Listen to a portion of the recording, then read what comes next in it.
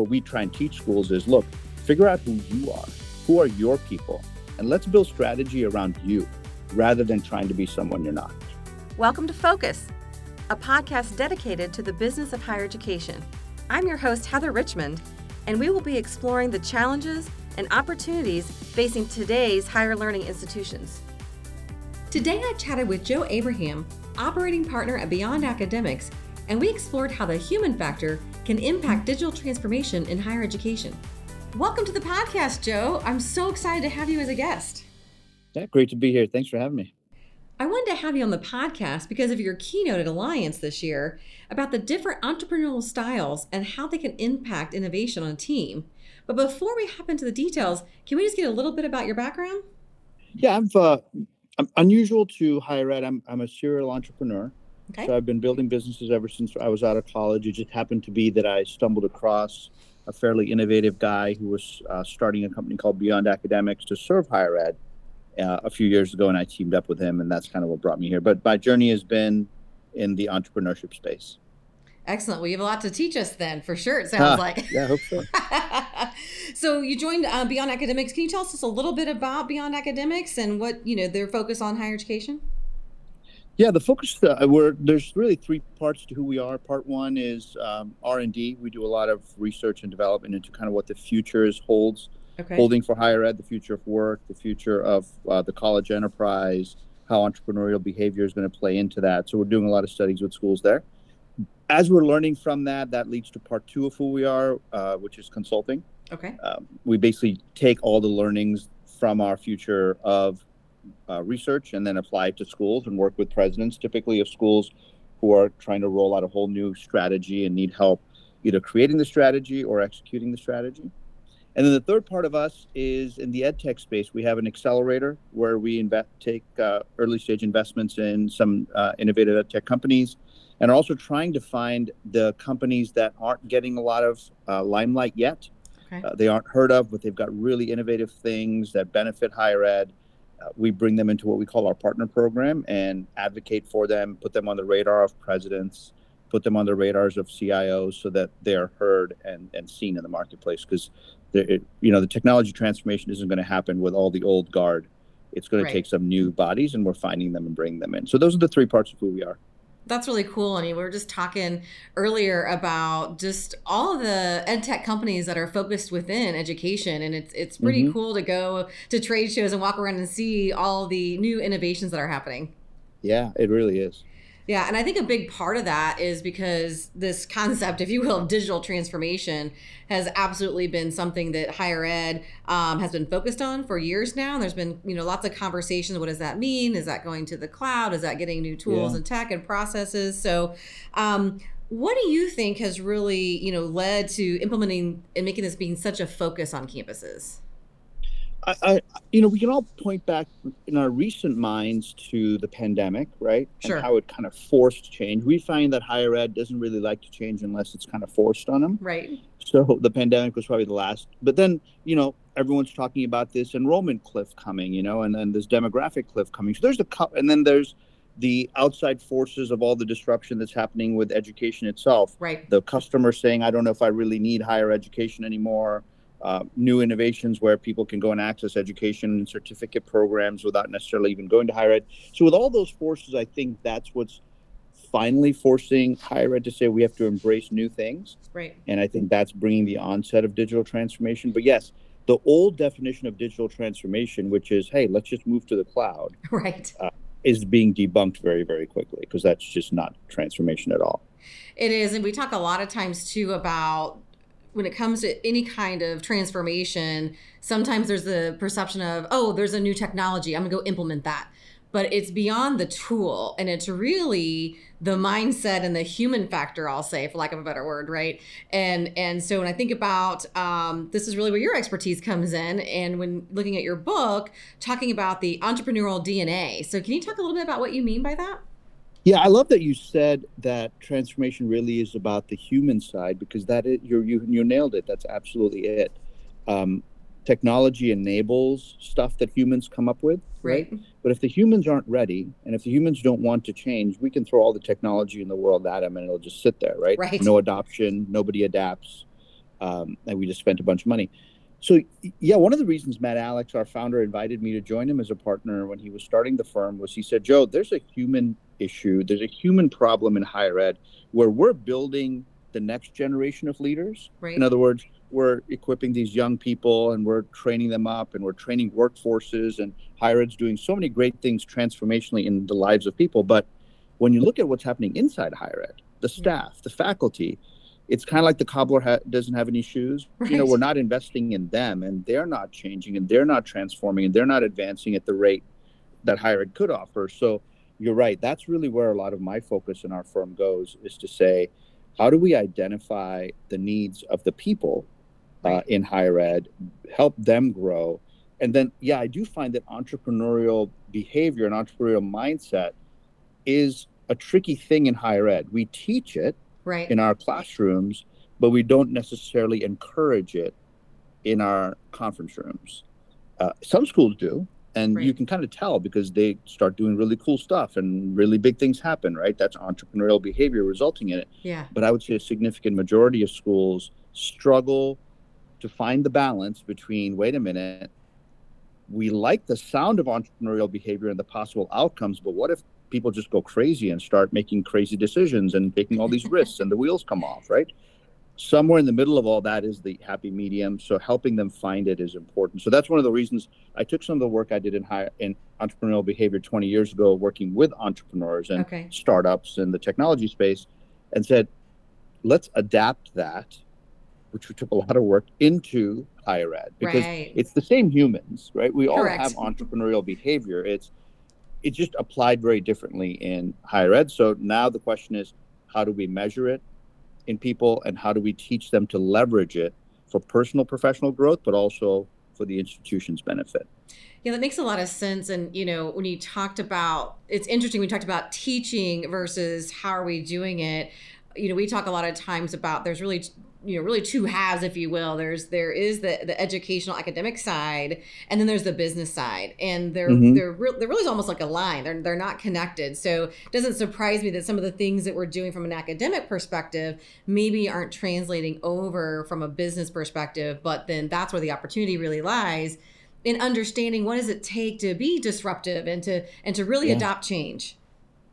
Yeah. And we find more and more that the C-suite, let's say, of a typical higher ed institution um, isn't necessarily the most entrepreneurial bunch, but two, three, four levels down, there's some incredible ideas. There's some Right. great future potential leaders who are in the trenches. They know the problems. They've done their form of design thinking to say, there's a problem. I think I have a solution.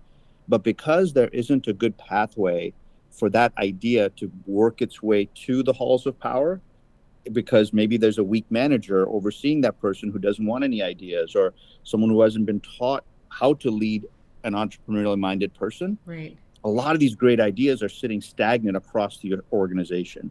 And the power will be eventually when higher ed starts to embrace it and create pathways for those ideas to flow up and through the organization, and for teams to form very nimbly and quickly. I mean, you look at the early days of the Googles and the Apples, Right. all they did was put smart people together and say, have at it. Yeah, Well, we've got really smart people in higher ed. we do.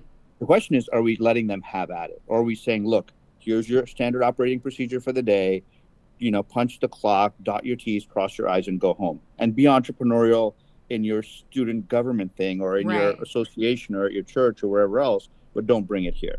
Gotcha. That makes a lot of sense. And so how do we transform, right? How do we then get the right people combined? I think you have a framework for that. Yeah, and it's happening. The good news is we're seeing it more and more. More and more schools are looking at the ASU's and the Southern New Hampshire's and saying, "Wow, you guys did some really cool stuff. We should too." Boards are bringing in new presidents. Presidents are moving into new schools with fresh ideas. It's starting to happen. Right. Um, One of the tools that are available in their toolbox would be maybe some of the stuff you and I are about to talk about, which is if we can all assume that there's an entrepreneur inside all of us, and there is. Yes. My work really didn't go to study, are we entrepreneurial as humans? We all are. The question is, are we all the same? And my aha moment was when I discovered that all entrepreneurs aren't the same. Like a Richard Branson, who started the Virgin brand, isn't the same thinker and decision maker as, let's say, a Steve Jobs. Right.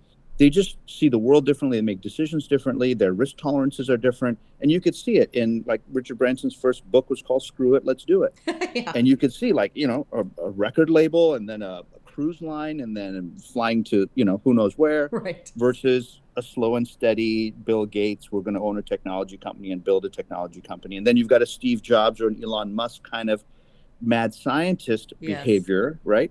They're all a little different.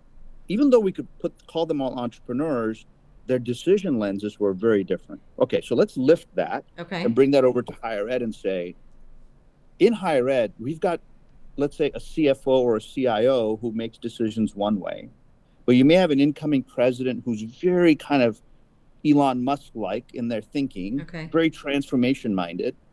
And then you may have an enrollment director who's very opportunistic, risk-taking. Let's just go hunt and find. And you put those 4 or 5 people in a room and go, yeah, let's put a strategic plan together. Yeah.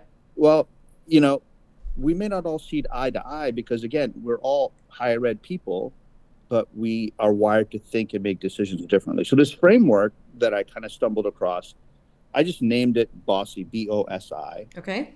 Which is acronym for Builder, Opportunist, Specialist, and Innovator. And they sit on a quadrant, very much like you see a lot of behavioral quadrants, right? The B and the O sit next to each other at the top of the quadrant. The S and the I sit at the bottom. The S is opposite of the O. The B is opposite of the I. It just worked out that way where as we're all different as people. So an assessment helps uncover if you're more builder-like or more specialist-like, if you're more opportunistic in your thinking or more innovative in your thinking. And there's an aha for an individual to go, oh my gosh, I'm a specialist with some innovator tendencies, or I'm an opportunist with some specialist tendencies. And the report helps them uncover what that means for their personal journey as a professional in higher ed. But the real magic starts when a team starts to say, oh, you're a specialist and I'm an opportunist, which means we think completely differently. Our decision making at work is completely different. The specialist is going to think more protective of the organization. Yes. The opportunist is going to think more, let's just go make it rain. Let's just take some risks. Both can benefit from each other, both need each other. But when they don't see the strengths of each other appropriately, there's a tendency, and this happens in higher ed as it does in any organization. It's like, oh, she's just different. I don't like her. Right. I don't like when she's talking in meetings. She just talks about risky stuff. I just want to leave. And it puts up barriers when really what that is an opportunity for collaboration and the real transformation to happen. In thinking about that, I think about so much where the miss is communication. And you're absolutely right. And even when you think you're communicating well, because we all think a little bit differently, and if you put these 4 different personalities or the 4 different thinkers in a room, it's very possible sometimes that either, yes, there could be some conflict, but there could also be, you think you're on the same page, but you're really not, because everybody is taking a different approach into how they're thinking about that. So that's where a lot of the challenges, I think, come in, and how this structure and understanding where you are in that framework would really help. Let's say we're dealing with the CIO of a school, and the CIO is showing specialist behavior. They've got years of schooling and apprenticeship and on-the-job training. They're an expert. They know technology inside and out. But if specialist is their primary behavior, they by default are making most of their decisions through the lens of reputation. Okay. How do I protect my reputation and not look bad? And how can I protect the reputation of this department and this school? Okay. So most of their business decisions, work decisions, are made through the lens of protection. Okay, great. Probably a really good thing for a CIO to have, because they're watching over our cybersecurity, right? And they're watching over fraud and all kinds of stuff. But when that becomes their primary lens, but they're in an organization where the board says it's time for us to transform. We want to grow. We want to expand. We're bringing in a new president. And let's say the president comes in with a little bit more of what we call innovator DNA, which is kind of breakthrough thinking, idea generation, a lot of new intellectual property creation. They just kind of wired like a Steve Jobs or an Elon Musk, just like big, mega change, disruptive ideas.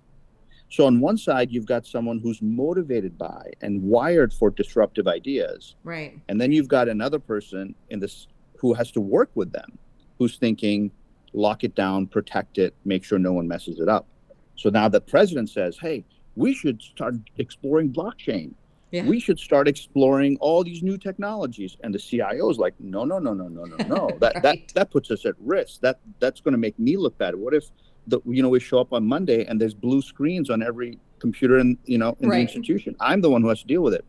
So rightfully so, both of them have their perspective, but to your point, see how each other make decisions or what motivates us to make decisions. The innovator could miss the safety that the specialist offers, and the specialist could miss the disruptive game changer that the innovator offers.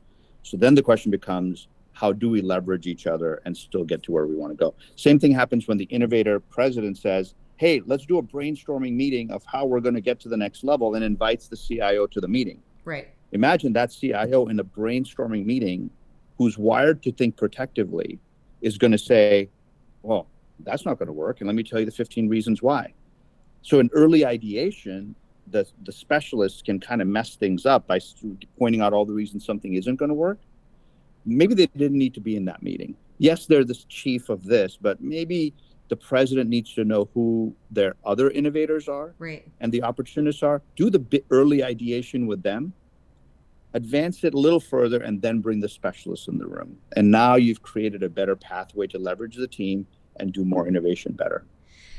That's interesting. I'd be curious, how do you figure out who you are? How do you know where you fall in the bossy format? Yeah, so one of the ways, and maybe we can link the talk that I did at Alliance, so people can just watch it for free on YouTube or something. Yeah. One way is just spend 30 minutes, watch it, and you'll kind of self-diagnose yourself. Okay. Another way is you could just take the assessment. It's available at Beyond Academics website. It's free. There's a basic version that's free, and you can get your answers instantly. And then if you want to have your team assessed, of course, there's a small fee for that. But yeah. So those are two ways. You kind of watch and self-diagnose, or take the assessment, and the assessment will tell you. And I think sometimes that's helpful, because sometimes I would say that we think we're one way as humans, or we want to be, but then Exactly. if you look and understand what does that make up, and I think probably all of us have done personality test, or again all the different kind of DISC tests, or pick one, right? And then you're like, oh yeah, that does feel like me. And so maybe just having that awareness of where you fall would even help you to think a little bit differently, or also be more open as you're in a room trying to make some decisions of, okay, I know I'm coming in at this DNA, and I know that this person's coming in this way, that then it may help to actually collaborate even better. I think so. I think you pick up not just a self-awareness, but you start to read people in a room. Once you've gone through this a couple of times and we watched something or read the report, like, oh, I think that person's an opportunist. You're just thinking in your own mind, which we do intuitively, right? When you're in a meeting, you're trying to read people in the room. Are they like me? Are they not like me? This just gives you another filter to kind of run them through. And you're right. You do find yourself, if you have good emotional intelligence, you're going to start adjusting to their style a little bit, or starting to at least wrap around them a little bit, right. Because you now know, wait, opportunists have some strengths, but they also have some weaknesses. Mm-hmm. Oh, if this person is joining my team, maybe I can be that person who supports them. They can be very disorganized and not want to follow detail. Well, I'm very organized and I follow detail. Maybe over coffee, I'll offer them that help. Right. Because if they can go rainmake and I can watch over their back office stuff, the institution's further along. Okay, there's ways to do that. Yeah, and I know you went over kind of the four and the labels. Can maybe dive into each one a little bit more, and what's meant by being a builder, opportunist? Yeah, let's do that real quick. I'll do this fast. So our data shows that specialist is the highest DNA in higher ed, almost 58%, and in some departments as high as 62% of the individuals will show specialist as their primary DNA. So let's quickly talk about that one. It typically activates in the experts of our world, because they've gone through that schooling, apprenticeship, on-the-job training, certification. They have lots of letters after their name. They've built that expertise, which automatically, at some point, creates the need to protect that. Right. They've worked really hard to build a reputation the last thing they need is some crazy idea screwing it up now. Right. So that sets the stage for the specialists. So their strengths tend to be in the work environment, very, very consistent, very trustworthy, because they're going to work hard and do their job and do it well based on the spec, based on their job description, because they put a lot of pride in their ability to deliver with excellence, right? So you can imagine, man, we need those people for sure in higher ed or in any company. Right.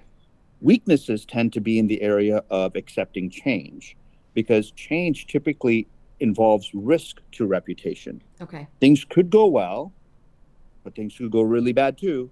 And I'd rather keep things the way they are than deal with the risk of change, even if it means I could make more money, even if it means our organization could earn more profit or generate more revenue. If it ain't broke, let's not try and fix it. Right. So that's a specialist approach, which has its value. But you can imagine when we're trying to transform, right, we can't all be specialists and transform. It's just not going to happen. So that's S. Their polar opposite in decision making in the work environment tends to be what we call opportunist DNA.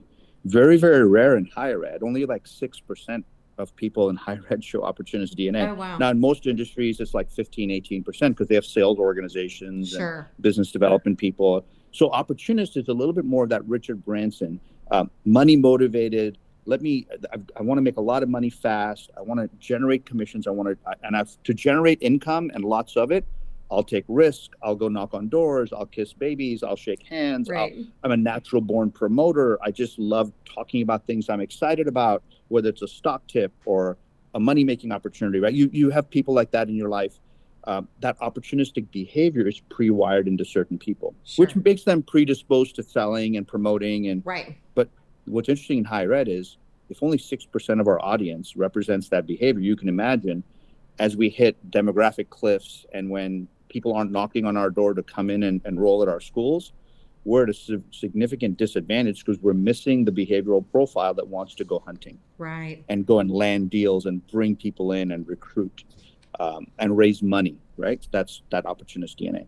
But opportunists are like, swing for the fences. Who cares about the rules? Please don't give me, procedures to follow. I don't need consistency. Right. And then the specialist is the polar opposite of that. Then you've got builder. Builder, I kind of named it builder because that's how they think. They always think in terms of growth, expansion, rapid expansion. Most of their decisions are made through the lens of infrastructure. Right. How do I grow my infrastructure? Because if my infrastructure isn't growing, I'm getting upset. Something's wrong. If we're not adding square feet in our buildings, if we're not hiring more staff, if we're not expanding and taking over another campus, my goodness, we might as well just go home. So they're like Ferraris going 200 miles an hour, always wanting to gobble up on more and more infrastructure, highly driven. So because they know where they want to go and they want big growth, they drive people and push people to perform. It's about, I think, 15% or so of the data shows in higher ed. And you'll typically see them in leadership roles because based on that style, they get thrust into leading, But what's classically true of builders is it's just not a personality trait. They've actually created double, triple % growth over sustained periods of time in multiple organizations. So the telltale sign of someone with strong builder DNA is they've grown things significantly, not just once, but everywhere they go, every time they step in, massive growth happens. Because they're able to design and drive strategy around it. And then there's the innovator. They're opposite. The builder thinks of building stuff, growing stuff, expanding stuff. The innovator is really more mission driven. I don't care about money. I don't care about expanding or building. I just want to change the world. And I'll give it all away. I just want to see the impact of my invention, my creation, my idea in other people's lives. So you can imagine there's a lot of innovator DNA in higher ed. Right. I was thinking that. But innovator DNA has some amazing strengths, the ability to generate great ideas, great intellectual property.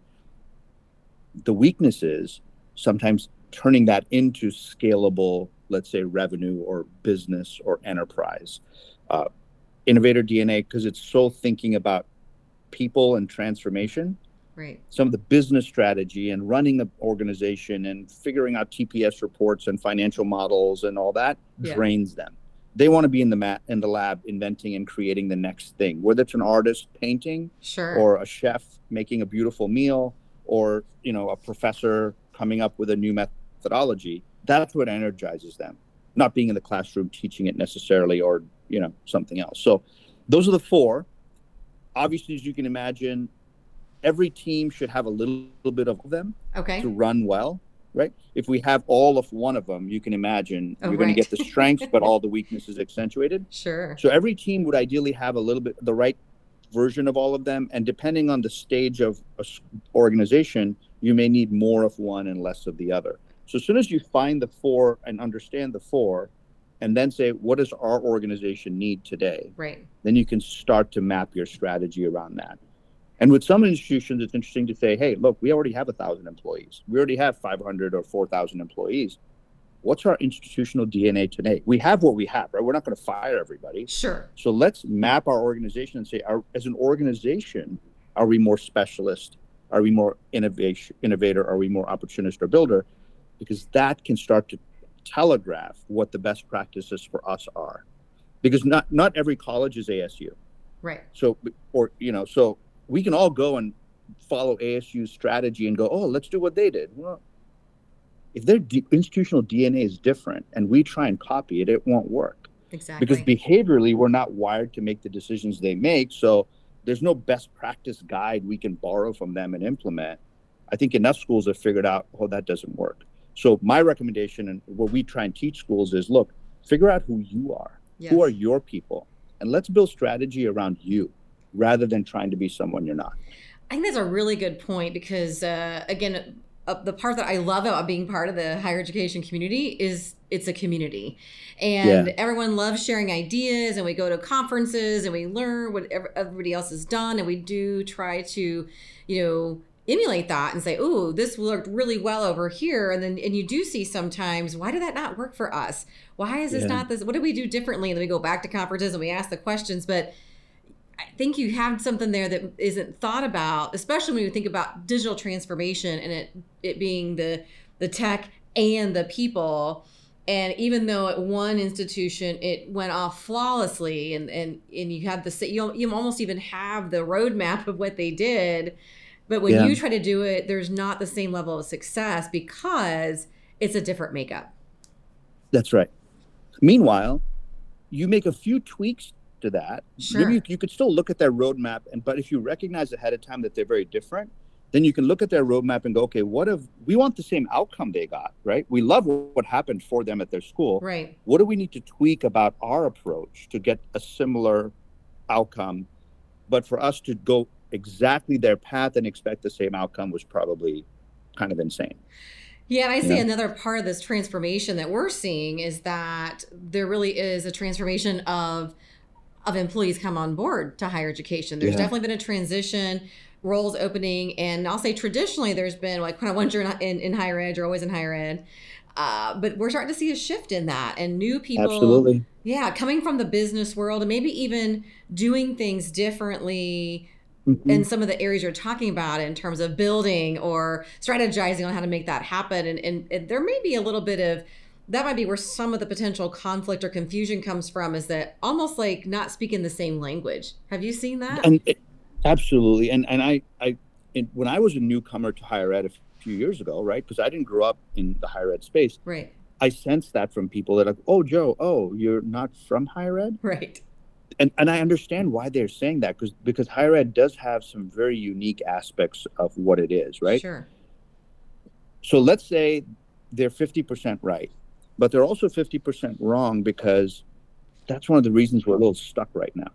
Right. One of the reasons we're a little bit is because we have been so insular that we haven't gotten those fresh ideas. But it's starting, like you said, it's happening. The new ideas are starting to trickle in. More and more leaders are starting to attend conferences outside of higher ed.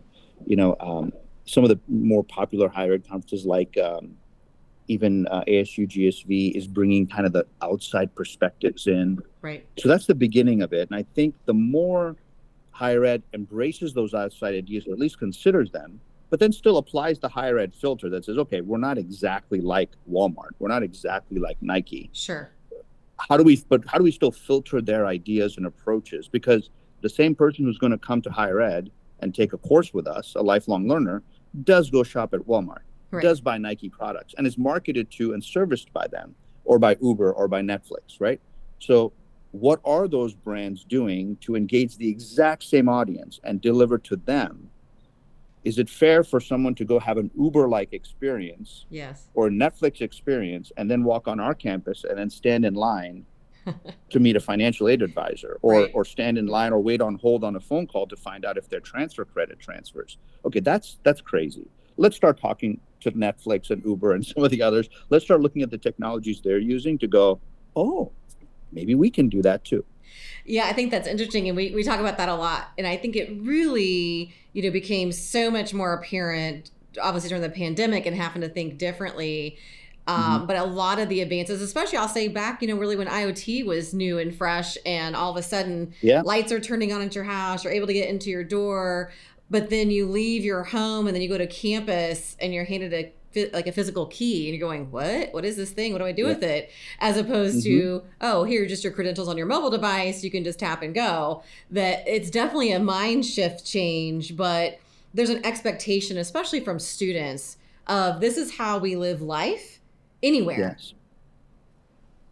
Yeah, and I think schools are making some great strides in that direction. Mm-hmm. My son just went away to college this last year, and it's interesting. Like dorm life is pretty cool now, right? How they Right. get their food now and how they get in and out of their dorms. So think it's happening. But man, when we look at student systems and when we look at the ERPs and we look at just the mobile experience these students are given by schools, we've got some catching up to do in the digital Sure. transformation. Yeah, Yeah. absolutely. So, kind of thinking about that, and we're wanting to do this, and we're learning, we understand where everybody kind of falls potentially in the Bossy framework. Any tips on, if you are opposite with on the same team, how do you make sure that you're getting the most out of the strengths of each particular type of DNA? Yeah, one of the cool things that we found is that especially the opposites, like you mentioned, the strengths of one are the weaknesses of the other. Okay. So if you can truly buy into that and go, wait a minute, if I'm a specialist and my strength is thinking outside the box and considering new ideas without wanting to think that the sky is going to fall, analysis paralysis, those are some of the weaknesses I have in a Right. business environment and a work environment. And this opportunist person who's quadrant opposite of me almost like lives for that stuff, right? Give me the risk, give me the big ideas. I'll see this lining, I'll see the glasses always half full. I'll find the solution, even if the door gets slammed in our face. And if you could truly say, wait, for the benefit of the organization or for the benefit of the student, my best strengths, along with the other person's weaknesses, actually kind of are better. It's not that I need a bunch of people just like me around. My weaknesses can be offset by the other person's strengths. Right. You start to form an appreciation rather than the wall. And I think that's what it is. And I think if more and more managers, managers you're always having your staff meetings, you're always in your team meetings, you're trying to do professional development. Yeah, watch the little video that I did at the talk that you talked about and just borrow it, just make some notes and do a lunch and learn with your staff and say, hey, everyone, let's just take the assessment. Let's have a talk. Let's figure out how we can work better together. What do you think? And let the team kind of feed back to you. Oh my gosh, what if we ran our meetings this way? What if we handled our idea generation this way? And use it as an opportunity to build a better culture within your little department, and then see if that can kind of find its way through the institution, because that is where we're seeing some game-changing outcomes. Okay. When people start to leverage each other's decision making for the benefit of the student or for the benefit of the institution, it's pretty cool. The entrepreneurial behavior activates, Right. because now I'm not hiding from you. I'm trying to find out how you can help me take an idea to the next level. That makes a lot of sense. And at the end of the day, you got to start somewhere, right? I mean, Yeah. even digital transformation, it wasn't just like, oh, here's the whole master plan from the get go. There's what are the phases. And so it seems like, if anything else, maybe it's more at a smaller department level that we start to implement and see this behavior. And then once it's noted, oh, okay, how do we expand that across campus? Have you seen something like that Yeah. So working? here's an example, right? Let's say I'm a special. I recognize myself, let's say, as more specialist like, more analytical, more risk averse, more by the book, right? Yeah. Okay, great. but I see a problem for a student. And it's not just one student experiencing this problem. It's like a lot of students experiencing the problem. So I'm aware of the problem. I may innately know that as a specialist, I'm not wired to come up with the solution or ideate, Sure. or because I just want to go back to doing my work. But if I care about that student and that problem, maybe I know an innovator who sits 4 offices down or 4 cubicles down, or I know a couple opportunistic minded people in my department. Maybe I could say, hey, can we grab coffee? There's this problem I keep seeing with our student. Could you guys think about it and brainstorm some ideas? You guys are more creative, and let's meet in a couple weeks. They're going to call you in 2 days going, hey, we met. Oh, We came up yeah. with 7 ideas. We're so excited. Oh my God. So suddenly, right, I've leveraged people who are opposite from me Sure. to advance something. Now, even when they present it back to you, the specialist, it's going to be half-baked. Right. It's not going to be thought through. It's just going to be big picture, 40,000-foot view stuff. But at least it's something that now you can start to kind of put some scaffolding around and add the detail around, because that's what you're good at. Yes. And then send them back for another round of ideation. And before you know it, it's something to take to the boss. Now the 3 of you go to the boss and say, hey, we've thought this through. Right. Here's the big picture idea. Here's some structure. Here's some risk factors that we've thought through. What do you think? And the boss goes, that's a business case, you guys. This is awesome. I'm going to take it to my boss. Right. That's what we need more in higher ed, versus I thought of something, I see a problem, I don't have time to deal with it, And move on. I don't know how to deal with it, and it just sits there. Yeah. Or the innovative people have the ideas, but the boss is a very specialist mind who's like, we don't need any ideas right now. We just got enough going on. Like, Sure. let's just keep the trains running on time. Yeah, I think that's a really great approach too, because it also really helps build that culture of being open It does. and recognizing the strengths of others, as opposed to being like, oh, I can't believe that you're telling me to do this again. It's more like, ooh, I know that you're really good at this, so I need help Yes. with this part. And you know what? As a matter of fact, I'm okay with knowing I'll handle the details, because I realize that that's my strength, as opposed to just being like, why are you not detail oriented? And it changes Exactly behaviors. right. And if we keep ourselves, the more schools, and we're seeing more of this happen more and more, the more schools shift from an institution-centric mindset to a more student-centric mindset. Yes. When you're thinking about how do we solve for the student, how do we solve for the student, how do we make their life better, then you start to see problems everywhere Right. for them, lots of friction points. And man, like I said earlier, like there's some smart, amazing people in higher ed Of with course. great ideas. We just have to make it so they can work together or bubble up those ideas and bring those solutions to the table. And then leaders need to be able to say, let's try it. Let's not say no. Let's try something different. That's great. And that's why we're talking to people like you, Joe, so that we can have those listen to this and be like, Yes. oh, I get it. And I see how I can make a difference. Because I feel like in higher ed especially, all we want to do, all of us, whether you're at the school side or vendor side, we want to make a difference. Yes. And to be able to do that and understand having kind of a tool set to make that happen is just going to be rewarding for everybody. We hope so. Yeah. Yeah. Well, this has been an awesome conversation. Thank you so much for joining me today. It's been great. Thanks for having me. Thanks for tuning in to this episode of Focus. Don't forget to subscribe so you can stay up to date on the business of higher education. For more information, check us out at touchnet.com.